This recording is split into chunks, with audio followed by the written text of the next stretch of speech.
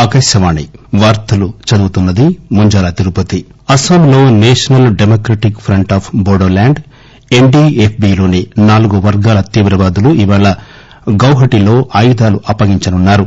Parliament budget సమావేశాలు రేపటి నుంచి ప్రారంభం కానున్న నేపథ్యంలో ఉభయ సభలు సజావుగా సాగేలా సహకారం కోరేందుకు ప్రభుత్వం ఇవాళ అఖిలపక్ష సమావేశం ఏర్పాటు చేసింది. భారతదేశ కొత్త పౌరసత్వ సవరణ చట్టానికి వ్యతిరేకంగా ప్రవేశపెట్టిన తీర్మానంపై ఓటింగ్ ప్రక్రియను ఐరోపా పార్లమెంటు వాయిదా వేసింది. ఐరోపా సమాఖ్య నుంచి బ్రిటన్ నిష్క్రమణకు ఉద్దేశించిన బ్రెగ్జిట్ ఒప్పందానికి ఐరోపా పార్లమెంటు ఆమోదం తెలిపింది. Australia open tennis mixed doubles విభాగం క్వార్టర్ ఫైనల్స్ లో రోహన్ బోపన్న నాడియా కిచోనెక్ జోడీ ఇవాళ నికోలా మెక్టిక్ బార్బరాలతో తలపడుతుంది.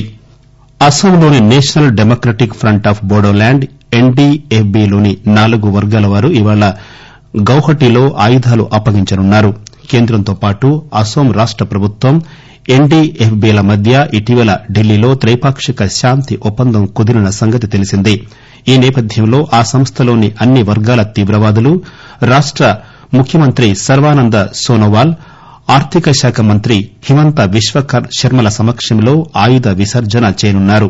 శాంతి ఒప్పందంలో భాగంగా బోడోల్యాండ్ ప్రాదేశిక ప్రాంత అభివృద్దికి 3 ఏళ్ల పాటు 1500 కోట్ల రూపాయల వ్యయంతో కూడిన ఆర్థిక పథకాన్ని ప్రభుత్వం ప్రకటించింది. పార్లమెంట్ బడ్జెట్ సమావేశాలు రేపటి నుంచి ప్రారంభమవుతాయి.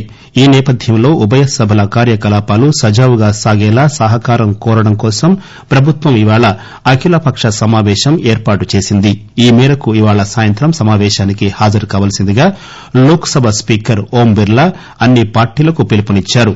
ఇందులో భాగంగా దిగువ సభలో వ్యవహారాలు ఆటంకాలు లేకుండా సాగేందుకు సహకరించాలని అన్ని పార్టీల సభాపక్ష నాయకులను ఆయన కోరనున్నారు. అదేవిధంగా రాజ్యసభ చైర్మన్ ఎం వెంకయ్యనాయుడు కూడా ఇవాళ అఖిలపక్ష సమావేశం నిర్వహిస్తారు. కాగా రేపు మొదలయ్యే పార్లమెంటు తొలిదశ బడ్జెట్ సమావేశాలు వచ్చే నెల 11 వరకు జరుగుతాయి. అటుపైన దాదాపు నెల విరామం తర్వాత మార్చి 2 నుంచి ఏప్రిల్ 3వ తేదీ దాకా రెండో దశ సమావేశాలు కొనసాగుతాయి. జాతీయ మానవ హక్కుల కమిషన్ ఎన్హెచ్ఆర్సీ ఇవాళ న్యూఢిల్లీలో శాసనబద్ద సంపూర్ణ కమిషన్ సమావేశం నిర్వహించనుంది. Commission chairperson justice HL Dattu ఈ సమావేశానికి అధ్యక్షత వహిస్తారు. మానవ హక్కుల పరిరక్షణ చట్టం పీహెచ్ఆర్ లోని సెక్షన్ 12 కింద బి నుంచి జే వరకు గల చట్టబద్ద నిబంధనలు నిర్దేశిస్తున్న మేరకు మానవ హక్కులకు ప్రోత్సాహం పరిరక్షణ దిశగా విధి నిర్వహణ లక్ష్యంగా కమిషన్ ఈ సమావేశం నిర్వహిస్తోంది.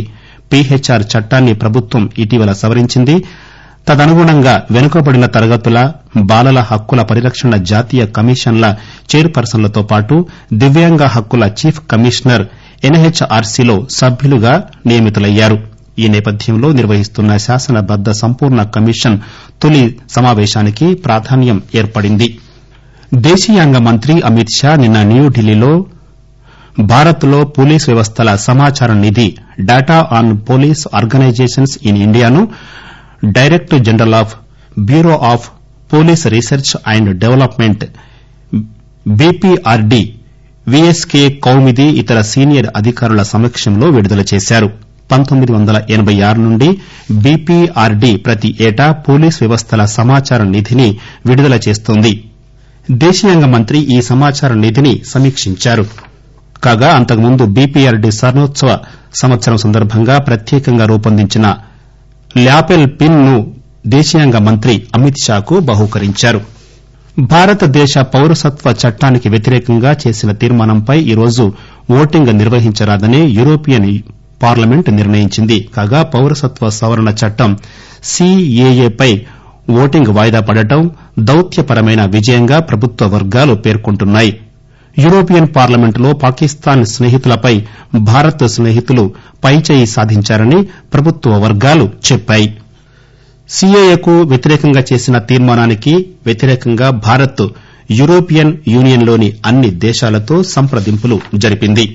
మార్చి నెలలో ప్రధానమంత్రి నరేంద్ర మోదీ జరపబోయే పర్యటనకు సంబంధించిన అంశాలను ఖరారు చేయడానికి మన విదేశాంగ మంత్రి ఎస్ జయశంకర్ బ్రసెల్స్ లో పర్యటించనున్న నేపథ్యంలో సీఏఏపై నేరుగా ఆయన అభిప్రాయాన్ని తెలుసుకోవడానికి అంగీకరించిన యూరోపియన్ చట్టసభ్యులు ఓటింగును జాప్యం చేయడానికి నిర్ణయించారు.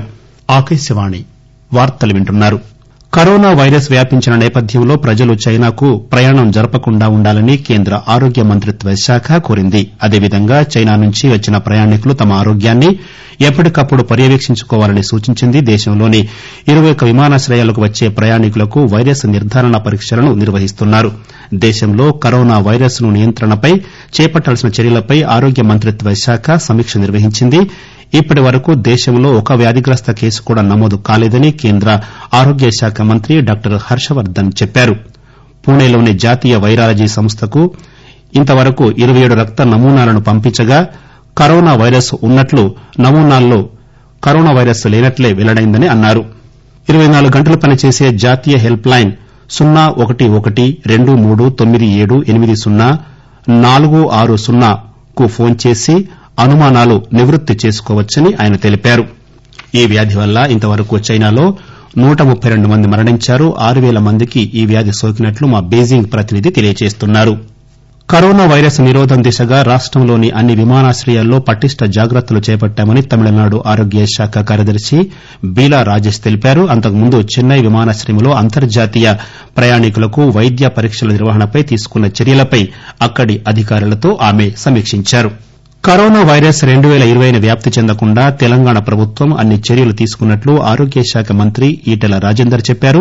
ఇందుకోసం ఆరోగ్య సేవలు అందించడానికి ప్రధాన ఆస్పత్రిని గుర్తించడంతో పాటు వైద్య సేవలను పర్యవేక్షించడానికి ఉన్నతాధికారులను నియమించినట్లు ఆయన చెప్పారు. కరోనా వైరస్ ను ఎదుర్కోవడానికి జరిగిన ఉన్నత స్థాయి సమీక్షా సమావేశం అనంతరం మంత్రి విలేకరులతో మాట్లాడుతూ హైదరాబాద్ లో గాంధీ ఫీవర్ అండ్ చెస్ట్ ఆస్పత్రుల్లో 100 పడకల ఐసోలేటెడ్ యూనిట్స్ ను ఏర్పాటు చేసినట్లు చెప్పారు. వైరస్ సంబంధిత వ్యాధుల చికిత్సకు డాక్టర్ విజయ్ కుమార్ ను ఉన్నతాధికారిగా నియమించారు. మహారాష్టలోని గడ్చిరోలి జిల్లా పోలీసు బలగాలకు చెందిన C60 విభాగం సాయుధ సిబ్బంది 5 నక్సలైట్లను పట్టుకున్నారు. ఛత్తీస్గఢ్ రాష్ట సరిహద్దులో గల పెరిమిలిబట్టి అటవీ ప్రాంతంలో వీరిని పట్టుకున్నట్లు పోలీసు అధికారులు తెలిపారు. ఐరోపా సమాఖ్య నుంచి బ్రిటన్ నిష్క్రమణకు తుది అడ్డంకి తొలగిపోయింది. ఈ మేరకు బ్రెగ్జిట్ పేరిట బ్రిటన్తో ఒప్పందంపై ఓటింగ్ ద్వారా ఐరోపా పార్లమెంట్ ఆమోదం తెలిపింది. ఈ ఒప్పందంపై ఐరోపా సమాఖ్యలోని 27 దేశాల అధినేతలతో బ్రిటన్ ప్రధానమంత్రి బోరిస్ జాన్సన్ సంప్రదింపులు నిర్వహించారు. ఈ నేపథ్యంలో ఐరోపా పార్లమెంట్లో దీనికి 621 ఓట్లు అనుకూలం కాగా 49 ఓట్లు మాత్రమే వ్యతిరేకంగా పడ్డాయి. ఇక ఒప్పందం అమలులో భాగంగా లండన్ కాలమానం ప్రకారం రేపు రాత్రి 11 గంటలకు ఐరోపా సమాఖ్య నుంచి బ్రిటన్ నిష్క్రమిస్తుంది. అయితే సమాఖ్యతో బ్రిటన్ ఆర్థిక ఒప్పందాలు మాత్రం ఈ ఏడాది ఆఖరు దాకా కొనసాగుతాయి. మహాత్మాగాంధీ 72వ వర్దంతి సందర్భంగా దేశం ఇవాళ జాతిపితకు నివాళి అర్పిస్తోంది. స్వాతంత్ర్యం అనంతరం 1948లో ఇదే రోజున హంతకుడి బుల్లెట్ కు మహాత్ముడు బలైపోయాడు. ఈ రోజును అమరవీరుల దినోత్సవంగానూ నిర్వహిస్తున్నారు. కాగా మహాత్ముడికి నివాళిగా ఇవాళ న్యూఢిల్లీలోని రాజ్ఘాట్ లో గల ఆయన సమాధి వద్ద సర్వమత ప్రార్థనా సమ్మేళనం నిర్వహించబడుతుంది. దీనిపై ఆకాశవాణి ఢిల్లీ కేంద్రం ప్రత్యక్ష వ్యాఖ్యానంతో పాటు భక్తి సంగీత కార్యక్రమాన్ని రాజ్ఘాట్ నుంచి ప్రసారం చేస్తుంది. ఈ ఉదయం 9:40 నుంచి రాజధాని ఛానల్ ద్వారా ఈ కార్యక్రమాన్ని వినవచ్చు. Australia open tennis mixed doubles విభాగం క్వార్టర్ ఫైనల్స్ లో రోహన్ బోపన్న నాడియా కిచోనిక్ జోడీ ఇవాళ నికోలా మెక్టిక్ బార్బరాల జంటతో తలపడుతుంది. ఆకాశవాణి వార్తలు ఇంతటితో సమాప్తం.